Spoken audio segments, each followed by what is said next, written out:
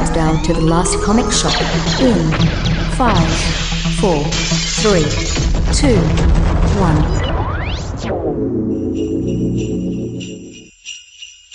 1. Okay, good day, eh? This is the Christmas part of our podcast. You can play this at your Christmas parties or for yourself on Christmas Eve if you got nothing else to do.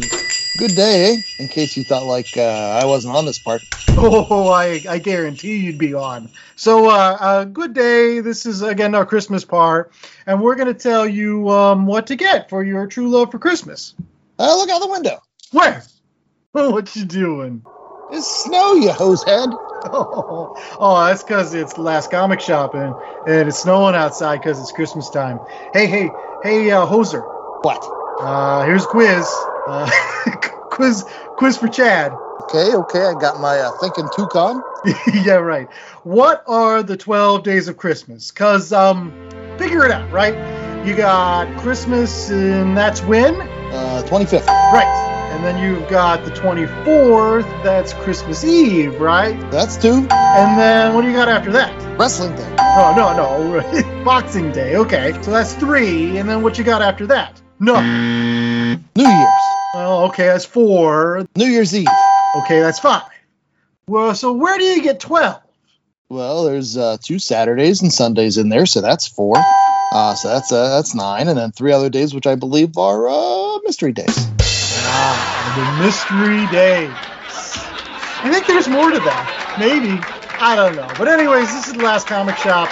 Welcome back to another week and our Christmas episode. Just for all you fans out there. Christmas is in the air and we're reading comic books, right? Yep, that's right. We've scraped the ice off and are opening the shop up so we can help people under the comic book tent. And, we're going to keep the lights on for those oldies to help you guys level up by, reading and talking about comic books. And I'm the host with the most, Andy Larson, and I'm joined by Chad Smith and J.A. Scott. And it is time to unwrap our Christmas Day special for you. And again, because Spider-Man is being delivered to all you folks out there on movie screens right now, we thought we would deliver to you a review about Spider-Man. More specifically, Spider-Man! Oh, yay! Because that's a thing too, right? They've got lots of Spider-Men. There's tons of them. There's Peter Parker and Miles Morales and sometimes Otto Octavius and sometimes Tobey Maguire and other times Andrew Garfield and Tom Holland. Who's got to be the first British? No, Andrew Garfield's British too, right? There's 2. Why is all the Brits playing Spider-Man? Does that make Spider-Man Captain Britain? There are lots of Spider-Men out there. Yeah. Isn't there one with like a mohawk, like a punk mohawk? Isn't he a member of the Spider Universe? The punk Spider-Man. There are all sorts of Spider-Men. Every occasion, every size. There's a ham-based Spider-Man. You never know. And that's right. That's what we're covering on today's program. We're covering a book called Spider-Man. It's the first one. Chad, who did the Spider-Man book? So Spider-Man came out initially in 2012, was written by Brian Michael Bendis with art by Sara Pichelli, colors by Justin Ponsor, and Corey Pettit did the letters. It kind of predates a lot of things, like Miles Morales actually being in the 616. This is still when he was part of the Ultimate Universe that eventually got blown up in Secret Wars. Everybody died. Except for a couple people. I think he was the only one that survived, maybe a couple other folks. Well, him and his supporting cast, I still don't know how that worked. Cool Nick Fury survive? Or we'll just call him MCU Nick Fury? Well, they actually brought in Nick Fury's son to become Nick Fury. And then they jettisoned old Nick Fury to replace the Watcher, who was killed and had his eyeball ripped out by that eyeball guy. Yeah. It makes absolutely no sense. They should have just done so much of that reset button. They tried with the Secret Wars crossover. I don't know why they just didn't hit the reset button on that either. But anyways, ultimately, Miles Morales did give Molecule Man a cheeseburger, and therefore he was saved. Everybody else, not so much. But this was before that. I don't know how long after the Peter Parker in the Ultimate Universe died did this come out, Chad, do you think? Miles was still relatively fresh when this happened. He just showed up in August of 2011 and made his first appearance in Ultimate Fallout 4, so he had not been Spider-Man very long when this crossover happened. Yeah. And so speaking of this crossover, let's get to that 10-cent synopsis. And that comes from J.A. Scott this week. So, J.A., what happens in Spider-Man? I have so many questions. So, Mysterio sends Peter Parker into an alternate universe where Peter Parker is dead and the Spider-Man mantle has fallen to Miles Morales, sort of like Batman going to Robin. Miles Morales is young, very, very young, 13 years old in this, and then it's basically them teaming up against Mysterio to try to get Peter Parker back to his normal universe. That's where my questions begin. Because I haven't read Spider-Man in such a long time. When I was reading Spider-Man, Peter Parker was married to Mary Jane, Aunt May was alive, Gwen Stacy was dead. How much of that does not exist now? Or at least in 2012? That is a great question.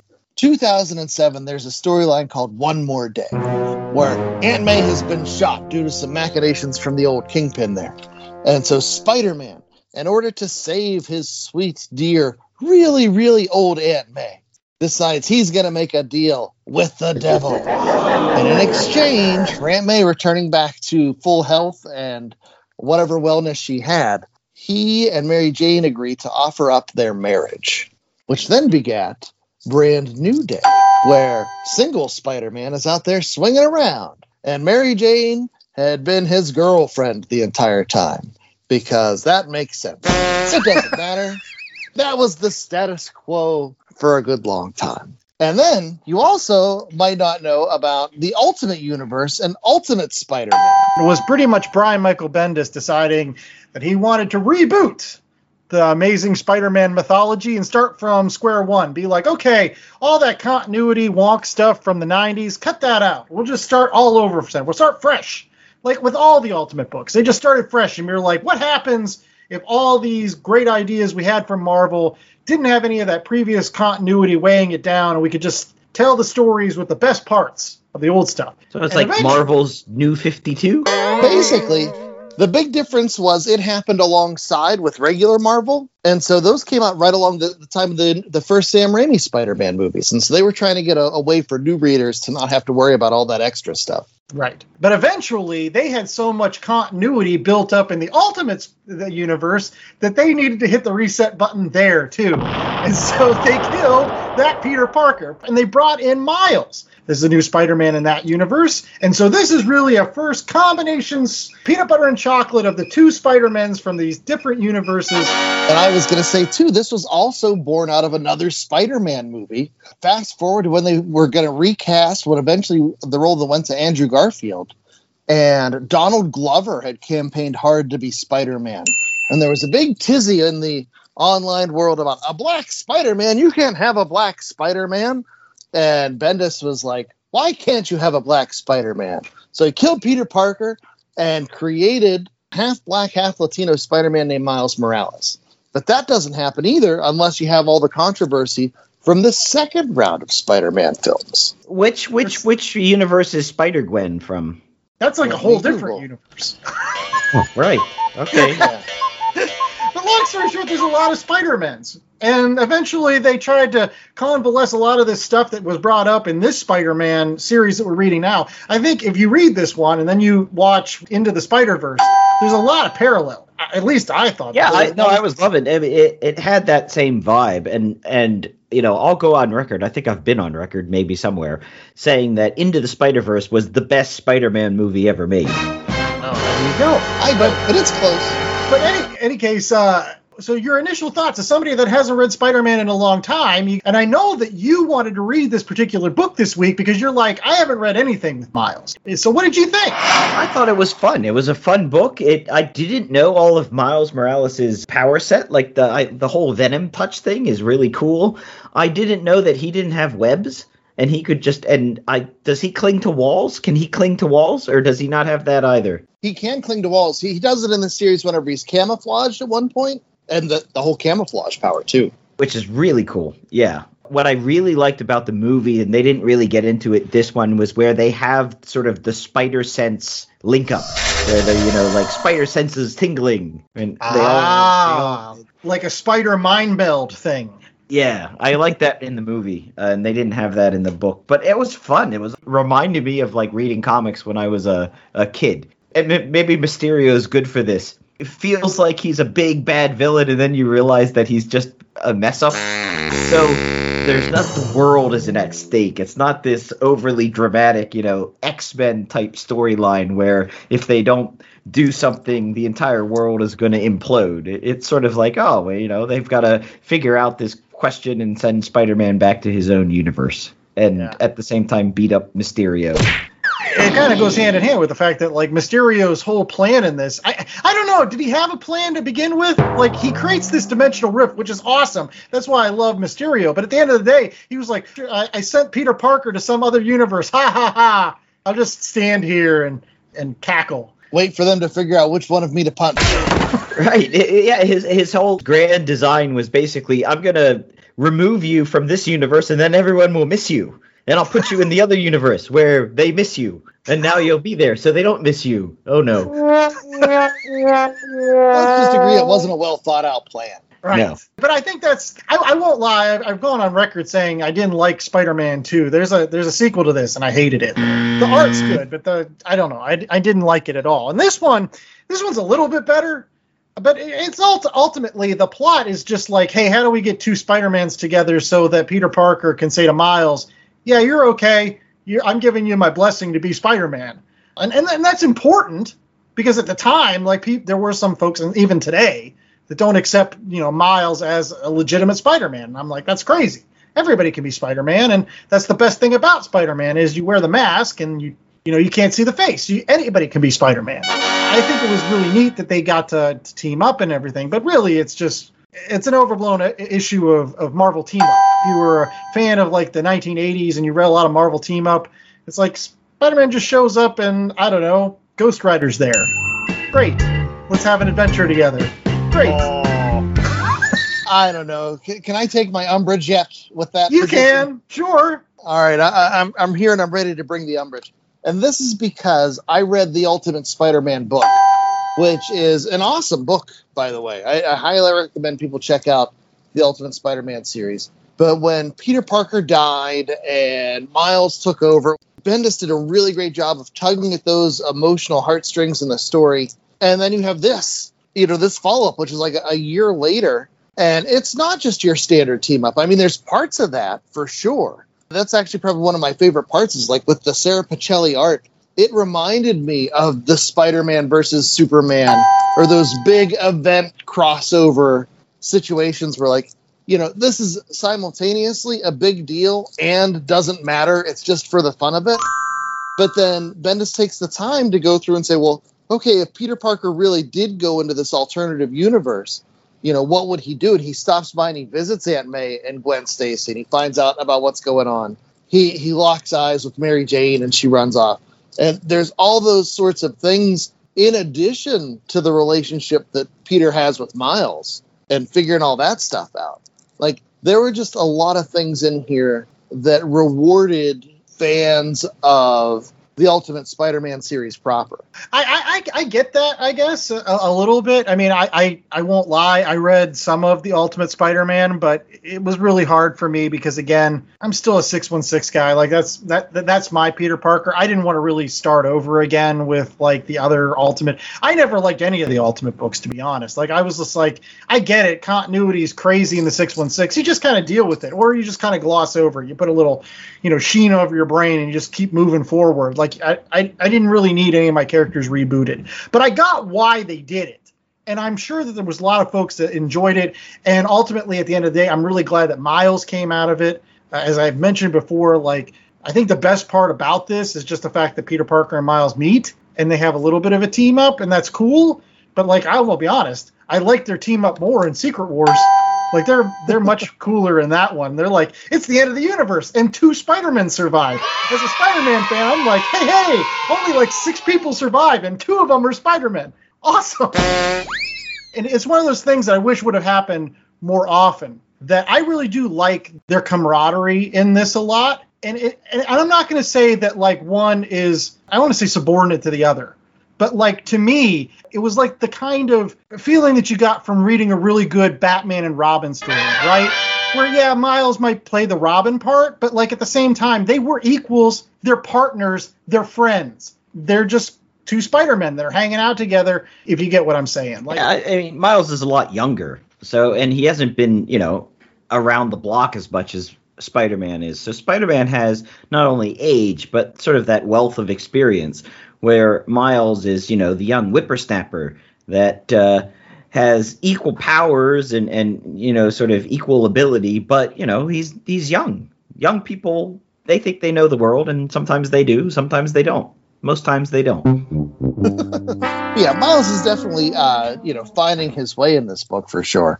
But I think the big sell for this, in addition to the Peter and Miles meeting up, was just seeing the proper 616 Peter Parker in the Ultimate Universe. And one of the things about Bendis, he was the perfect writer for Spider-Man. He had that whip-snap dialogue, that was perfectly suited for that character. And when he would write him in books like The New Avengers or things like that, he always handled Spider-Man really well. But Bendis never wrote the 616 Spider-Man proper. And so it was neat seeing him being able to take this. And he never needed to because he had his own version. But like, it was nice to see him play, with the toy that we're all familiar with. 616 Peter Parker interacting with the Ultimate Nick Fury. And how fun was that scene where, Nick Fury's interrogating him and Spider-Man's like, well, actually, and then the very next panel, 6,000 words all crammed into one. And it's like, that's the kind of stuff that writers weren't doing with Peter Parker Spider-Man at the time. And it fits. It was so great. I wanted to get JA's thoughts on, issue 4 of this series, where it's like, again, the big thing where Peter Parker goes back and he visits the Aunt May of that universe. And they have kind of like a little bit heart to heart, which is, in some ways for me, like kind of an epilogue to the Ultimate Universe's Peter Parker's death, where, basically Aunt May gets to finally heal and say, like, there's a Peter Parker out there that's still okay. And he grew up and he was a nice boy, just like I raised him. Yeah, I liked it. I thought Gwen being there was a little bit odd, only because that was my question was going to be, was what age is 616 Peter Parker in this? Because, is he supposed to be in his 30s? Is he late 20s? Is he? Yeah, I guess mid 30s. Okay, so but he's become a man. He's grown into himself, and so his relationship with Aunt May, I thought, was very adult. But Gwen is supposed to be a kid there. She's like a high school student, and so that kind of was a bit jarring. I thought it wasn't written as good as it could have been. Maybe remove Gwen from that, and it's a much more powerful moment. I'm glad you brought that up, because I know it was supposed to mean something, but that was actually a creepy part of this book, is where, like, he locks eyes with, like, the teenage Mary Jane, and I'm like, no, dude, you're in your 30s. Like, you shouldn't be looking at teenage Mary Jane. I'm sorry. Like, I get it that that's your soulmate, I guess, in all the universes, but, like, that was still weird. You're not teenage Peter Parker with teenage Mary. No, that's just weird. All right, I will stick up for him here, because I don't think he had romantic intentions in any of these interactions. I thought Peter Parker handled himself well, and it was just about the discovery of, oh, there's this other universe where, like, all my friends are teenage versions of themselves, and you want to find out, like, okay, well, what's Mary Jane doing, or what's Flash Thompson like, or, you're seeing Gwen, and this isn't the Gwen that he knew. This is, she's goth. And is the Gwen that he knew dead? No, right? She's still dead. Yeah, 616 Gwen is so still that's if she was dead, I would think him seeing Gwen would have been much more impactful than it was. It was kind of like, oh, hey, little sis girlfriend that died that I couldn't save and majorly changed my life, yet you're not dead. But well, to compare this to a book that we have read recently, I didn't think it was anywhere near as creepy as the Clint-Kate Bishop relationship in Hawkeye. Like, I never saw... It's not creepy. That's just adult. That one made me queasier than this. I didn't see Peter Parker trying to hit on people, and I thought, if anything, there was that extra layer of awkward where, one, he's finding about his friends, as teenagers, and then Gwen is asking questions. Mary Jane gets to be a model? What happens to me? And then Peter Parker's like, oh, I shouldn't talk about this. Like, how do you tell somebody Green Goblin throws you off a bridge? Yeah. Because he sees it. It's like, you're Gwen Stacy, right? She's supposed to be dead, and that's supposed to be some, fundamental moment in your life. But it wasn't written like that. It was just kind of like, oh, you're young and you're Gwen Stacy. Not, oh, wow, you're the girlfriend that I couldn't save. Yeah. Right. And you're alive. So I don't have to, It's all multiversal hijinks. It's all fun and games until Gwen brings up Norman Osborn and Kitty Pryde. which was so cool. Kitty Pryde dating Peter Parker, that's a book I would have read. Doesn't Iceman live with them for a little while too? Like, isn't Eventually, yeah. Firestar too? Do we get It's Human Torch, actually. It was the original Amazing Friends before they couldn't get the rights to Human Torch. Hey, what we got next is our rating for Spider-Man. J.A., what's our rating scale for this particular book this week? Because it was a little bit of a plot point, we're going to go 1 out of 4 web shooters. Okay, I like that. So we're going to go ahead and start off with our resident Spider-Man aficionado. That would be Chad Smith. Chad, what are you giving Spider-Man, the original? So I will say I read this whenever it came out, and I honestly wasn't as much of a fan. It felt kind of incomplete, and I wanted a meatier story. But fast forward, good golly, however many years it is. I sat down, I read this in one sitting. It was super fast, and I feel like I appreciated it more for what it was. And we have not gushed enough about the Sara Pichelli art in here. It is gorgeous. And not only is it gorgeous, her panel layouts, she has that style that almost felt reminiscent to me of like the 1970s Spider-Man comics with the bigger panels, and just I loved all of that stuff. So do I wish there was more meat on the bone, or Mysterio's plan made more sense? Yeah, I do. Do I wish that sometimes Bendis would have focused more on those minute details? And like, there were a lot of times where he was just happy to gloss over stuff and just be like, it's comic books, deal with it. So because of those notes, I'll ding it. But the second time I read it, I had so much fun with it. I'm going to say 3.75 web shooters. All right, I'll go next, and we'll leave J.A. for last. I'm going to give this actually a 2.75 web shooter. And I'm going to give it that because I feel like there's not a lot here other than Miles Morales and Peter Parker joining up. I mean, there's some good moments. Like, I won't lie, tugged at the heartstrings when he's talking with Aunt May and she says, I made all the right choices and everything like that. Those were really good moments. There's some great dialogue between Miles and Peter. To my point about them being like, Bruce Wayne and Dick Grayson of the Marvel Universe. That feels natural. That feels right. These two people should hang out together. They understand each other.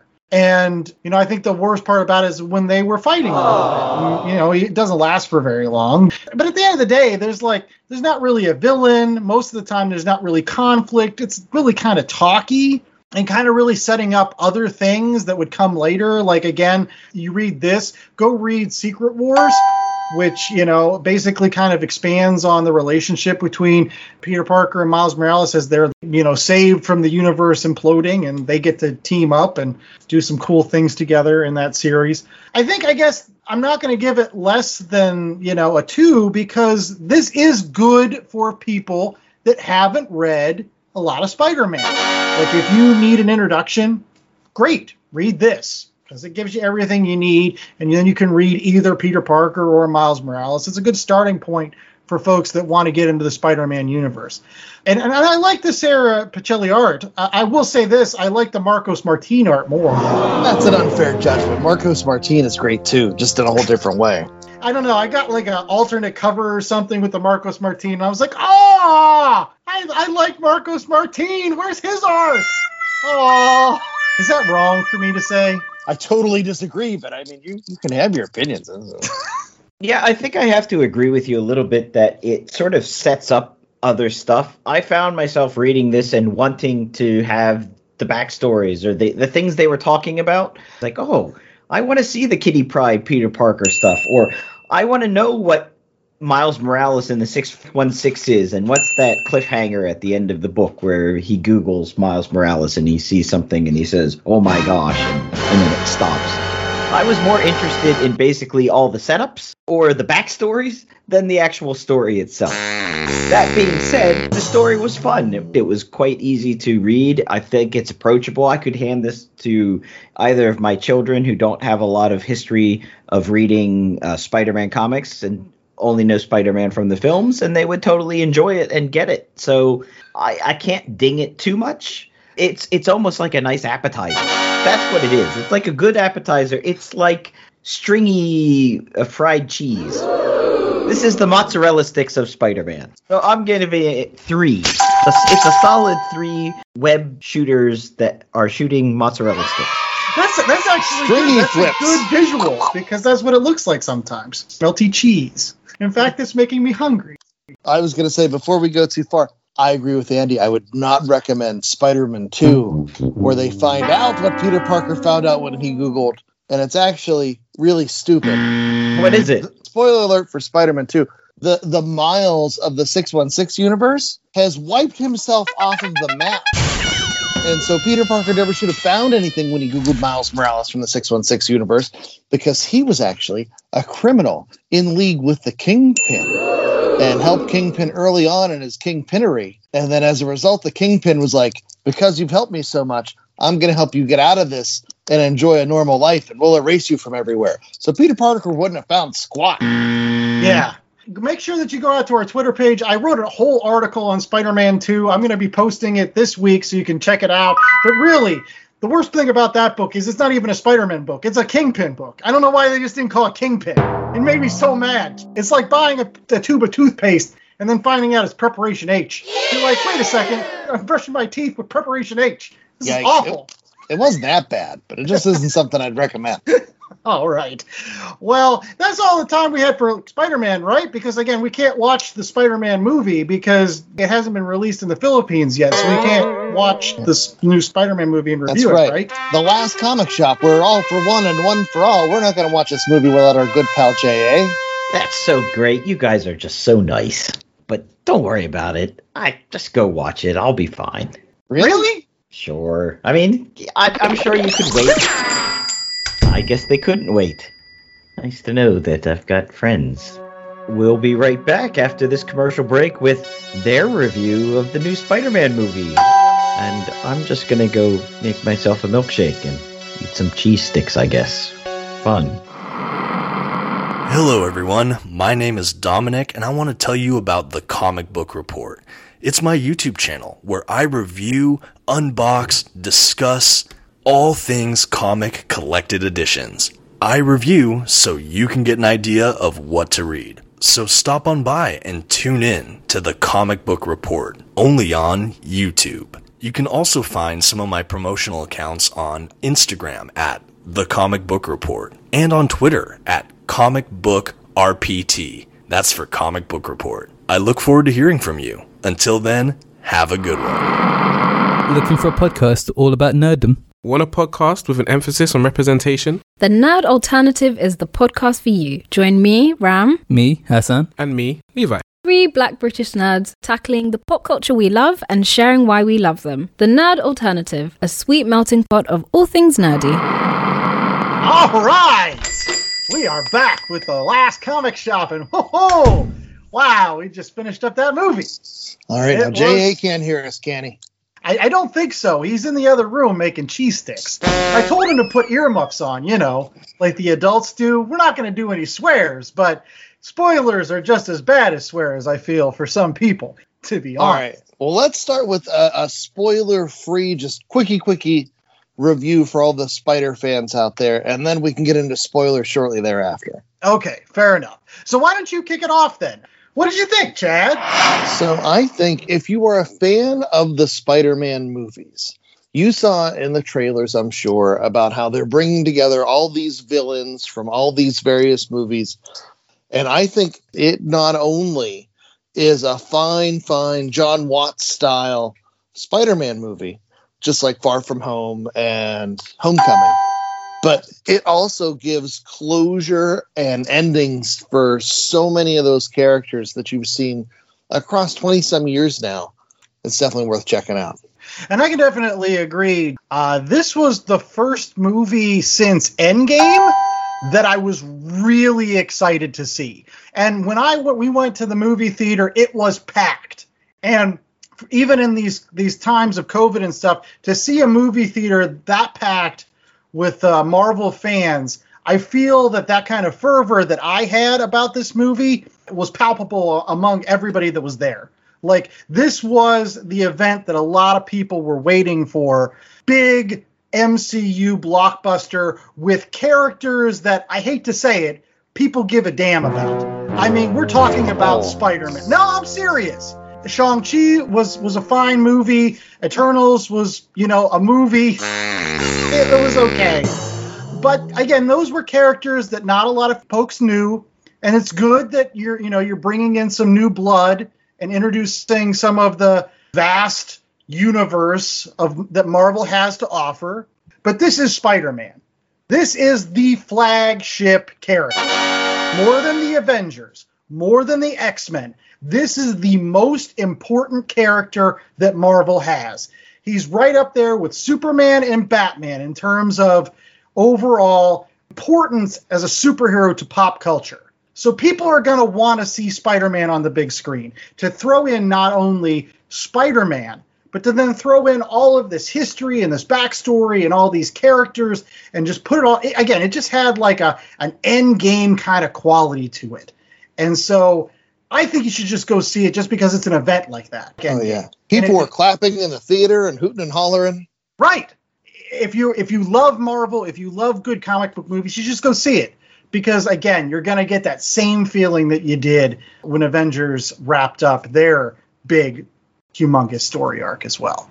So the big question I have, now we are comic book aficionados, and this is a comic book movie for sure.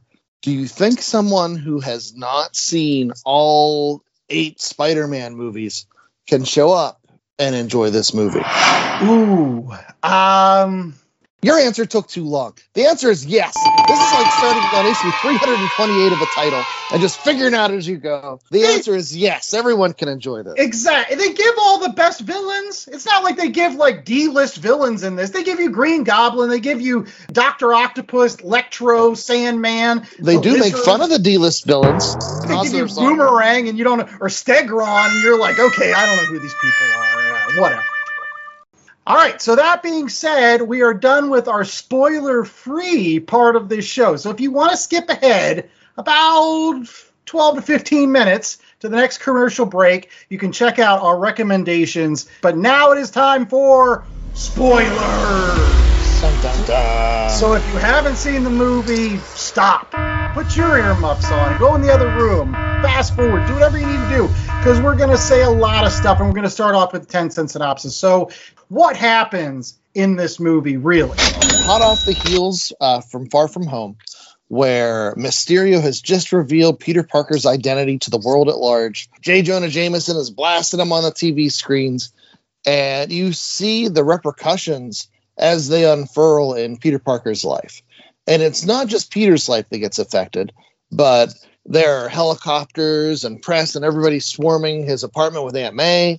Ned and MJ are denied admission into MIT because of their association with Peter Parker. And so because of that, he goes to Doctor Strange and he says, is there a way you can undo this? Once Doctor Strange begins the spell to make everyone forget Peter Parker's identity, Peter Parker finds a way to screw that up and eventually not just screw up the spell, but make it so that anyone in the multiverse who remembered his identity starts appearing. And so as a result of that, you get all these bad guys that pop in. You obviously, probably the biggest spoiler, that you get to see the Tobey Maguire Spider-Man. You get to see the Andrew Garfield Spider-Man. And the big difference this time around is as all these Spider-Men are teaming up to take care of all these baddies, they decide that no, this time they're going to heal them. And a really touching moment. There obviously is a cost. And I'm rambling. I don't know. What am I leaving out?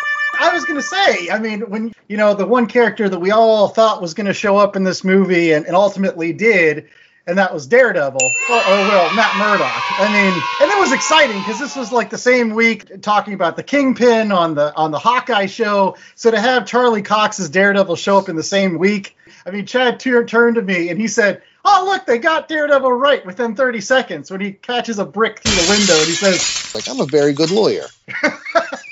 But it had that joy. Well, we'll talk about that in a minute. You know, not only did we get Charlie Cox's Daredevil, not only did we get all of these baddies, and they're the best baddies. Like the William Dafoe Green Goblin, one of my faves. Alfred Molina, Dr. Octopus, probably one of the best supervillains ever put on screen. His face turn after basically join forces with the rest of the Spider-Man to be, in essence, the superior Spider-Man, to stand up against the baddies with them, like, that was awesome.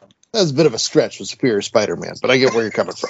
You get Thomas Hayden Church, who was wonderful as Flint Marko, a.k.a. the Sandman. He comes back. Even characters like Jamie Foxx, who played Electro, got a really great turn in this, I felt. His character had just some teeth to him. Not the fake teeth that he had in the last movie. So that's true. That was a big deal. And even the Lizard didn't seem that bad from the original Amazing Spider-Man movie. But there's a showdown with Doctor Strange and Spider-Man and the Mirrorverse. And he's like, what's cooler than magic? Math. That was a great scene. Gosh, I could just gush so much. Right. But I was really impressed with this movie for a couple of reasons. One, I liken it to a lot of the Avengers movies, where if you look at the plot of the first Avengers movie, it's not much. There's a hole that opens in the sky and heroes punch aliens. Yeah. But that first Avengers movie was great because it was the first time you saw those characters sharing a universe and interacting together. And how cool was it, that scene where you first see all three Spider-Men hanging out in Ned's house. Yeah. And you've got Tobey Maguire in his cool youth pastor outfit. But not only does this movie have those Avengers level feels, also similar to Endgame, where Endgame by itself as a movie is a solid movie, but really what makes Endgame so special was it was the culmination of, was it 22 movies at the time? Yes. That have been building up over the course of a decade for this one big story, and they put so many little notes and fan service nods. It was so impressive how they did that. So not only do you get the magic of seeing these characters interact for the first time, but you're getting all that fan service. You're getting all the nods. You're getting the quips. You're getting the Spider-Man comparing web shooters. And that scene where they're asking Tobey Maguire, like, well, where do your webs come from? Like, we're just curious. We just want to know. We're not trying to insult you or anything. But they did all that. And the thing that was even more impressive, those 8 movies happened across 20 years and 3 different universes, 3 different reboots. And they managed to find a way to not only respect all of those movies and fix a ton of stuff. I mean, they gave Doc Ock his face turn, Andrew Garfield. Boy, did they redeem his character in my eyes. And they let him make the big save. They let Tobey Maguire rescue Spider-Man from himself. Yeah. He's just ready to cave into his darker demons. I want to really quickly just jump in on that because sincerely, like, how good was Tobey Maguire in this movie? Like, he had like almost like a Chris Evans Captain America type, the elder statesman, the man that's going to say, all right, everybody calm down. Like, I'm here to help. And yeah, he's been through it. And to have that scene where he stops Tom Holland's Spider-Man from killing the Green Goblin when he knows in his heart of hearts that, like, he's justified. This guy killed Aunt May. Like, he knows the rage and got in that seat, and to him stand up and go, no. Oh, man, it just gave me feels. Like, I was like, Toby, you've got that gravitas, man. You've got it. No, I thought that was great. And I mentioned before, it also respects the Tom Holland movies. So much of this movie that I don't think people are talking enough about are how fun Ned and MJ are. Whenever Ned steals some magic materials from Doctor Strange and he's opening up portals, that was hilarious. Whenever Ned gets the cape, that was a shining moment. And like, those characters all get their chance to shine. But ultimately, at the end of the day, it also gave Tom Holland a chance to shine I love the scene where Tom Holland's like, no, we have to work as a team. He's like, I've been part of a team. I was part of the Avengers. Is that a band? Are you a band? We don't have them. No, it was awesome. And plus the fact, I'm not going to say it redeemed Tom Holland, but it brought Tom Holland's Spider-Man back to the roots. He's not running around with all this massive tech at the end of this movie. Nobody knows who he is. He's living in a cheap-ass apartment, and he made his own Spider-Man costume. Right. The classic blue and reds. Nothing fancy, real classic. And that just like, if you're going to do 3 more movies with Tom Holland, that's a perfect reset button that makes sense and allows the character to grow from here. He's no longer Tony Stark Jr. He no longer has the Tony Stark tech that heals everything all the time. And he has that sadness that Spider-Man should have. He has that burden of knowing, oh, I could go and talk to MJ, or I could talk to Ned, my best friends, but he doesn't. You know, there's a cost to his power. There's a cost to what he has to do. He doesn't want his friends to have to pay that cost. Aww. And I will say this, that this movie in some ways mirrors some events that happened in the 616. As again, we're a comic podcast, so we're going to talk about, you know, this and parallels to kind of, I think it was One Moment in Time, which was the story that tried to explain what happened between One More Day and Brand New Day and how everybody forgot who Spider-Man was and everything like that. And a similar thing happens in which Doctor Strange casts a spell and Peter grabs Mary Jane and holds her so that she doesn't forget. But at the same time, like, I feel like this particular story, unlike what happened in One More Day and then One Moment in Time, this was so much cleaner. To reboot the character, to reset the character, to bring him back to his roots, I feel like this movie did a better job of that than even the 616. By far, it did a better job than the comics, because not only does it clear the table, it also told entertaining stories. Like the 616 comics, when you were reading One More Day or One Moment in Time, you could tell, like, those were machinations. They were trying too hard to reset things, reboot things, and it really wasn't a satisfying story. And here, they managed to pull out all the multiversal things that made this that much more entertaining. And you have those nods to all the other stuff they didn't even bring in, like when Electro is like, oh, you know, you got that cool suit, you're helping out poor people, I thought you were black. And like, that was great. Now, I will say, I don't want to just totally praise the movie, because there were some things that I thought, if you stop and think about for a little bit, it wasn't perfect. I will say, because of the size and scope of the movie, everything just seems too easy. It starts off with that Doctor Strange magic spell, where it's like, well, you can just magic something. What's the point in struggling or working hard to do stuff? But other things, like when all the Spider-Man come together, like, I love the thought of, we can't send these guys back to their universes where they're going to die. And like, all right, well, let's go work in the lab for 15 minutes. You got it? I got it. Okay, I got this one. You good? Let's go. And even the other things, like when they all meet, they all just take off their masks right away. And like, are you Peter Parker? I'm Peter Parker. How are you? Admittedly, the movie has a fairly long runtime, which I didn't feel, but like, they didn't take the time to flesh a lot of things out. No, I can agree with that.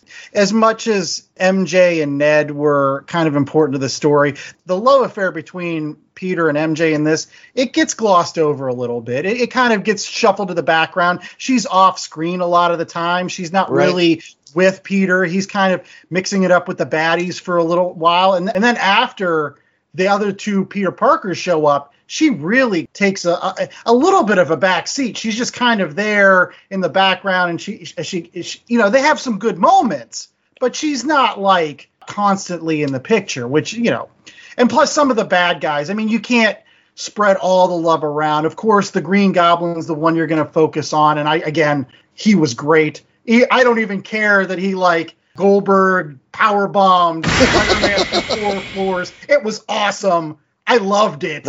The theater went crazy for that spot. And it shows how menacing, you know, and what I loved about the Norman Osborn in here is the fact, like in the comics, is just trying to push Peter. He wants Peter to come over the dark side with him. He wants him to be his quote unquote son. and follow in his footsteps. So he's like, why you keep on doing all this nice stuff, Peter? You should be bad like me. I'm only doing bad stuff to push you so that you're bad like me. It's a different feeling than you get from like Batman Joker. Willem Dafoe just slid right back into that role. Right. And handled the sad, pathetic Norman Osborn so well, and then the menacing Norman Osborn. Like, you could see the range, and like, it's just so impressive. And considering that it's been 20 years. You could say the same thing about Alfred Molina, too, because he slipped right back into that Doc Ock role. And at the end, it was almost like a tale of two Peter Parker dads, because, like, Doc Ock became, like, the good dad, right? I believe in you, Peter. I believe in the power of science and the power of healing, and what you're doing is great, and I'm going to help you do this. And, Toby and him have that moment where he's like a meeting of the minds, like a true mentorship, like he should have had with Norman. But we don't have a lot of time. We got to get J.A. back in here. So real quickly. Okay, skipping over into final thoughts. I turned to Andy after we saw the movie, and I said, I would be okay if this is the last Spider-Man movie they ever make. And I totally mean that. They managed to fix every complaint you would have with the Spider-Man movies prior. They managed to provide closure where we needed closure. And honestly, like, once they're done and they set the table again where Spider-Man's in his classic comic costume, he doesn't have money, he's no longer Tony Stark Jr., but I don't know where you go from here. Like, how do you tell another Spider-Man story now that you've literally pulled out all the stops from 3 universes in 20 years? You're going to go back to him punching Kraven? Oh, no, there's ideas. Maybe go Black Cat. That's what you have the opportunity. He's free of MJ. He can meet Black Cat, kind of do a little bit of that. And if you bring in Kingpin, and then you tie in the Daredevils and some of the other MCU street-level stuff, come on. Have some street-level Spider-Man for once. Cosmic. I get you. It was a great way to close out this era of Spider-Man, this era of comic book movies. And the thing that it had on Endgame was the culmination of 20-some movies, but those movies were designed to be a continuous story. I mean, sure, there were little things here and there that they have to patch over along the way, but the Spider-Man franchise was not designed to be one continuous thing. Like, they were 3 very separate universes with 3 very separate goals, and to sew all that together so well, I can't sing the praises of this movie enough. So, are we rating it? Out of 4? Okay, I'm gonna say, forget it. I'm gonna give it a 4. I give it for the small stuff, but it really was just so great. Yes, it's a 4. It's a 4 movie. It's arguably in the top 5 Spider-Man movies. I don't know exactly where it is. It could be close to the top, and it's really hard not to say Spider-Man 2 still isn't the best.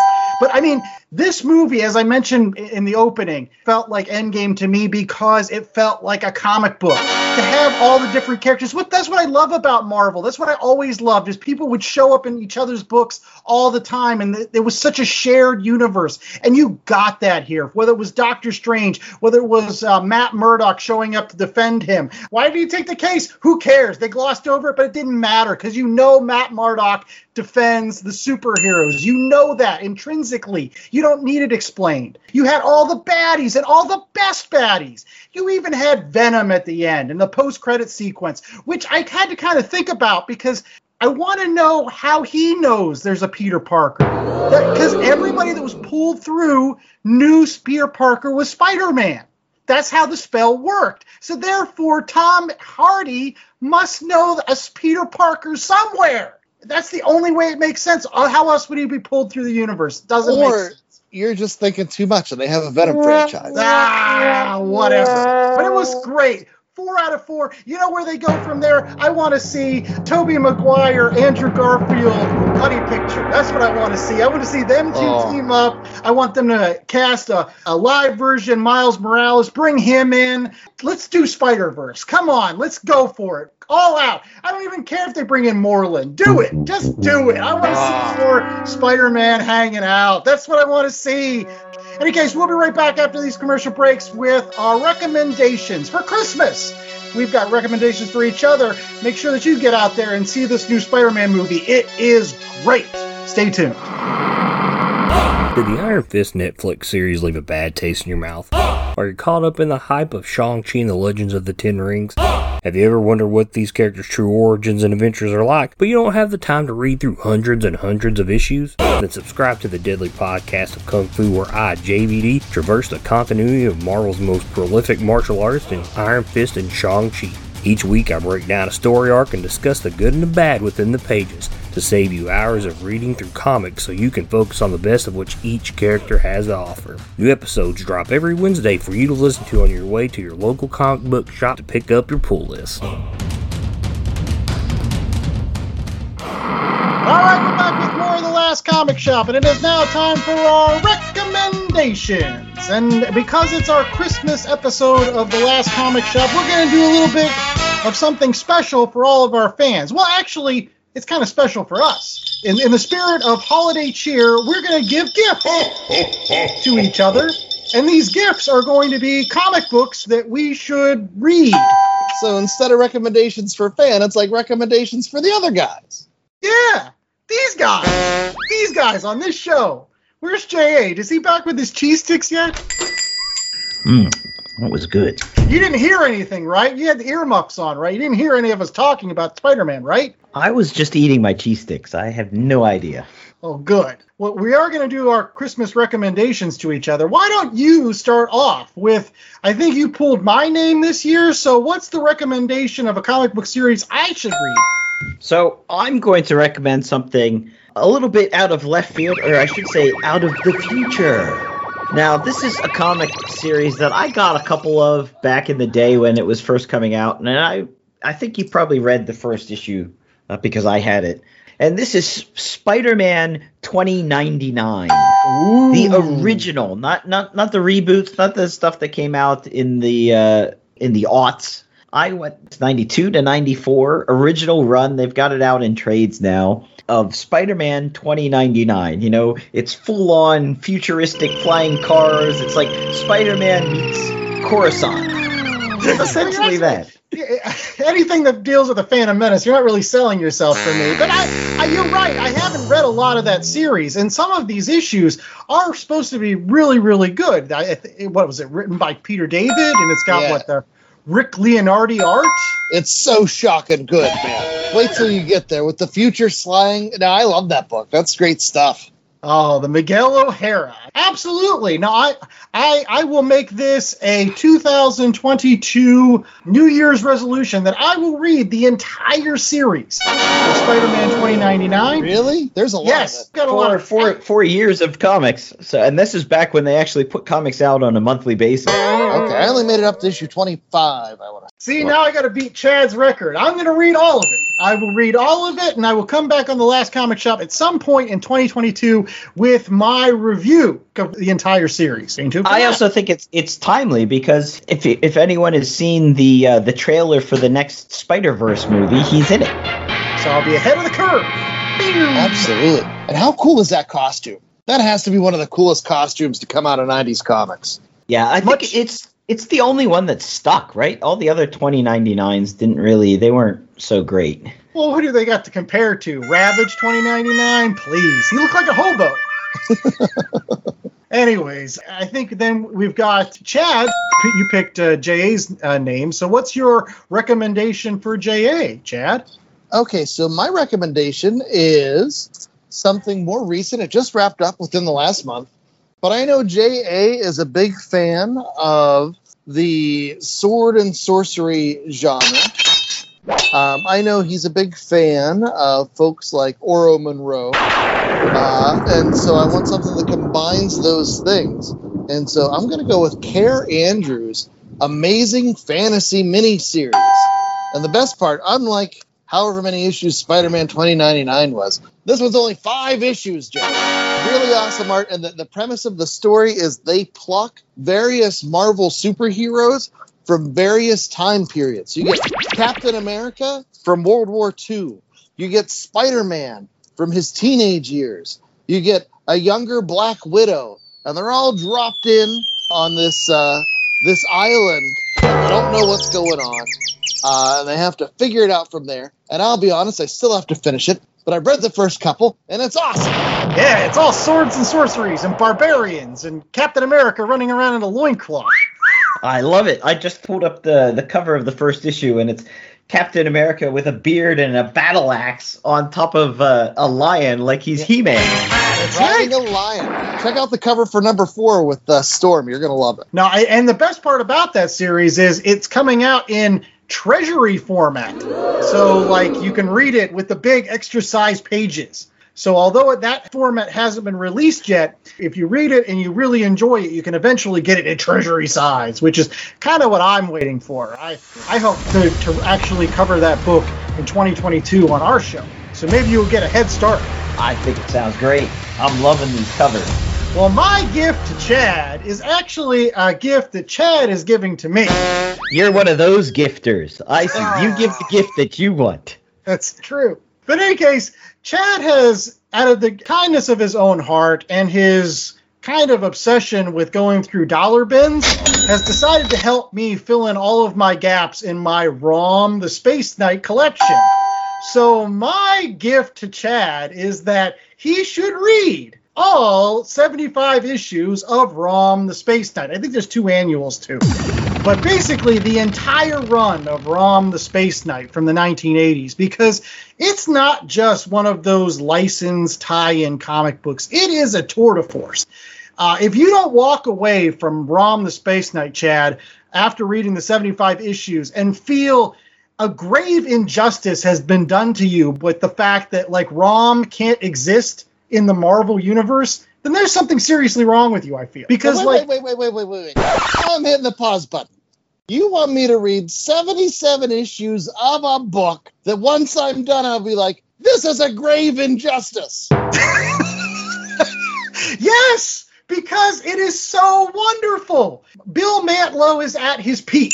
He gets to write from issue 1 through issue 75. He gets to write the entire epic from beginning to end. And most of it has Sal Buscema art. And you love Sal Buscema. This wonderful story of, Rom the Space Knight, one of the first space knights from the planet of Galador, and how he gave up his humanity to fight the Dire Wraiths, and how he comes to Earth. And at first, he's like destroying people, and they think he's a bad guy. But then he finds the love of this hill woman, Randy Clark from West Virginia, and it's kind of like a very chivalrous love, right? Because he's trapped in this armor. I don't know if you're selling this or not. But it's wonderful. He interacts with so many folks. Like, he interacts with the X-Men and with Doctor Strange, and there's an issue with Shang-Chi, and there's an issue with the Avengers, and with Beta Ray Bill, and all these. And Rick Jones, I've been buying them for you out of dollar bins when I see them. That's right. So not only are you getting these issues for me, and we're going to continue to update folks that listen to the Last Comic Shop as to where we are in our collection, because we're going to try to get them all in buck bins if possible. I'm not spending more than $1 on any of these. Maybe issue 1, that's it.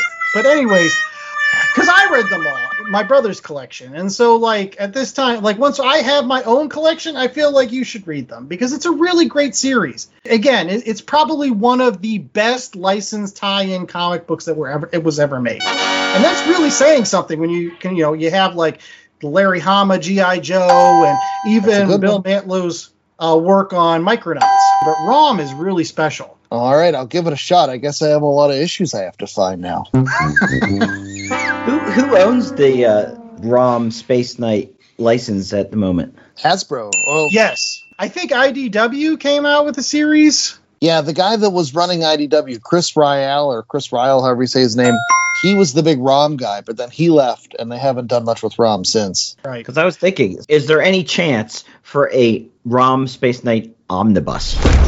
See, that's what we've all been waiting for. That's why there's people like me running through dollar bins to get the issues, because it's the only way we can read it right now. Is like if you get the original issues. There's no omnibus, there's no trade paperbacks, there's no nothing. You have to either get the single issues or you can't read ROM the Space Knight, and that's unfortunate. But it was originally a Parker Brothers action figure, and then they gave it to Marvel, and Marvel owns the rights to everything else, just not ROM the Space Knight. Like, they own the rights to Dire Wraiths And I think they can even say Space Knights. Yeah, they have Space Knights in Marvel. And any of the other characters that Bill Mantlo came up in terms of supporting characters. In fact, there's an issue where Rom shows up in his human form at Rick Jones's bachelor party in the Incredible Hulk series. So, like, I mean... Oh, that's a great issue, the Rick Jones bachelor party. I probably didn't even get the Rom reference. But since there's no Romnibus.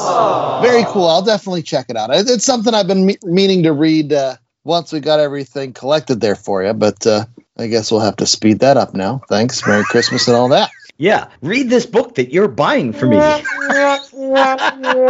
gives him extra incentive, right? He's giving so that I can give back to him. It's a symbiotic relationship. And we hope that you have a symbiotic relationship with us here at the Last Comic Shop every single week by rate, reviewing, and subscribing to our terrific podcast.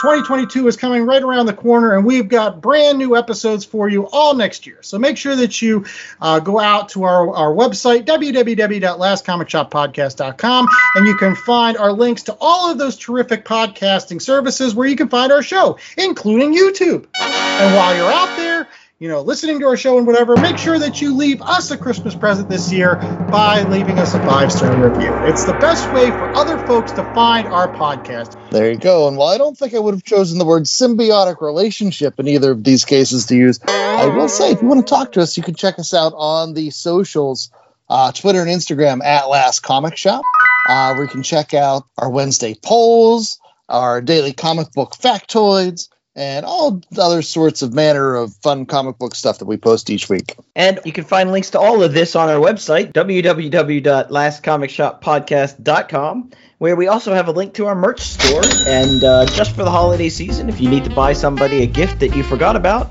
we still have a special on our Christmas-themed Last Comic Shop t-shirt. It won't be hanging around for very much longer, so make sure you get in and get your discount and buy that present for that boss and or neighbor that you forgot about.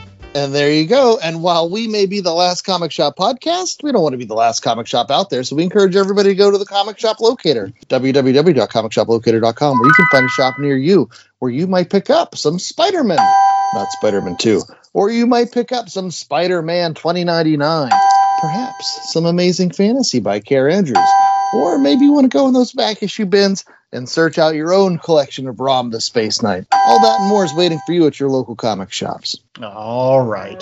And until next week, I was the host with the most, Andy Larson. I was joined by Chad Smith. Make sure that you go out and watch Spider-Man No Way Home. It's in your theaters now, unless, of course, you live in the Philippines. Then you'll have to wait for January. I think that's when it's coming out there. So maybe J.A. can give us his review when he eventually sees it. But until then, stay safe, stay sheltered, and make sure you don't ask for a Red Ryder BB gun for Christmas, because you'll shoot your eye out! Maybe you'll get one of those lamps, those legs. Fragilli from Italy. It's a prestigious award. Merry Christmas. Stay cheery, everybody. Happy holidays.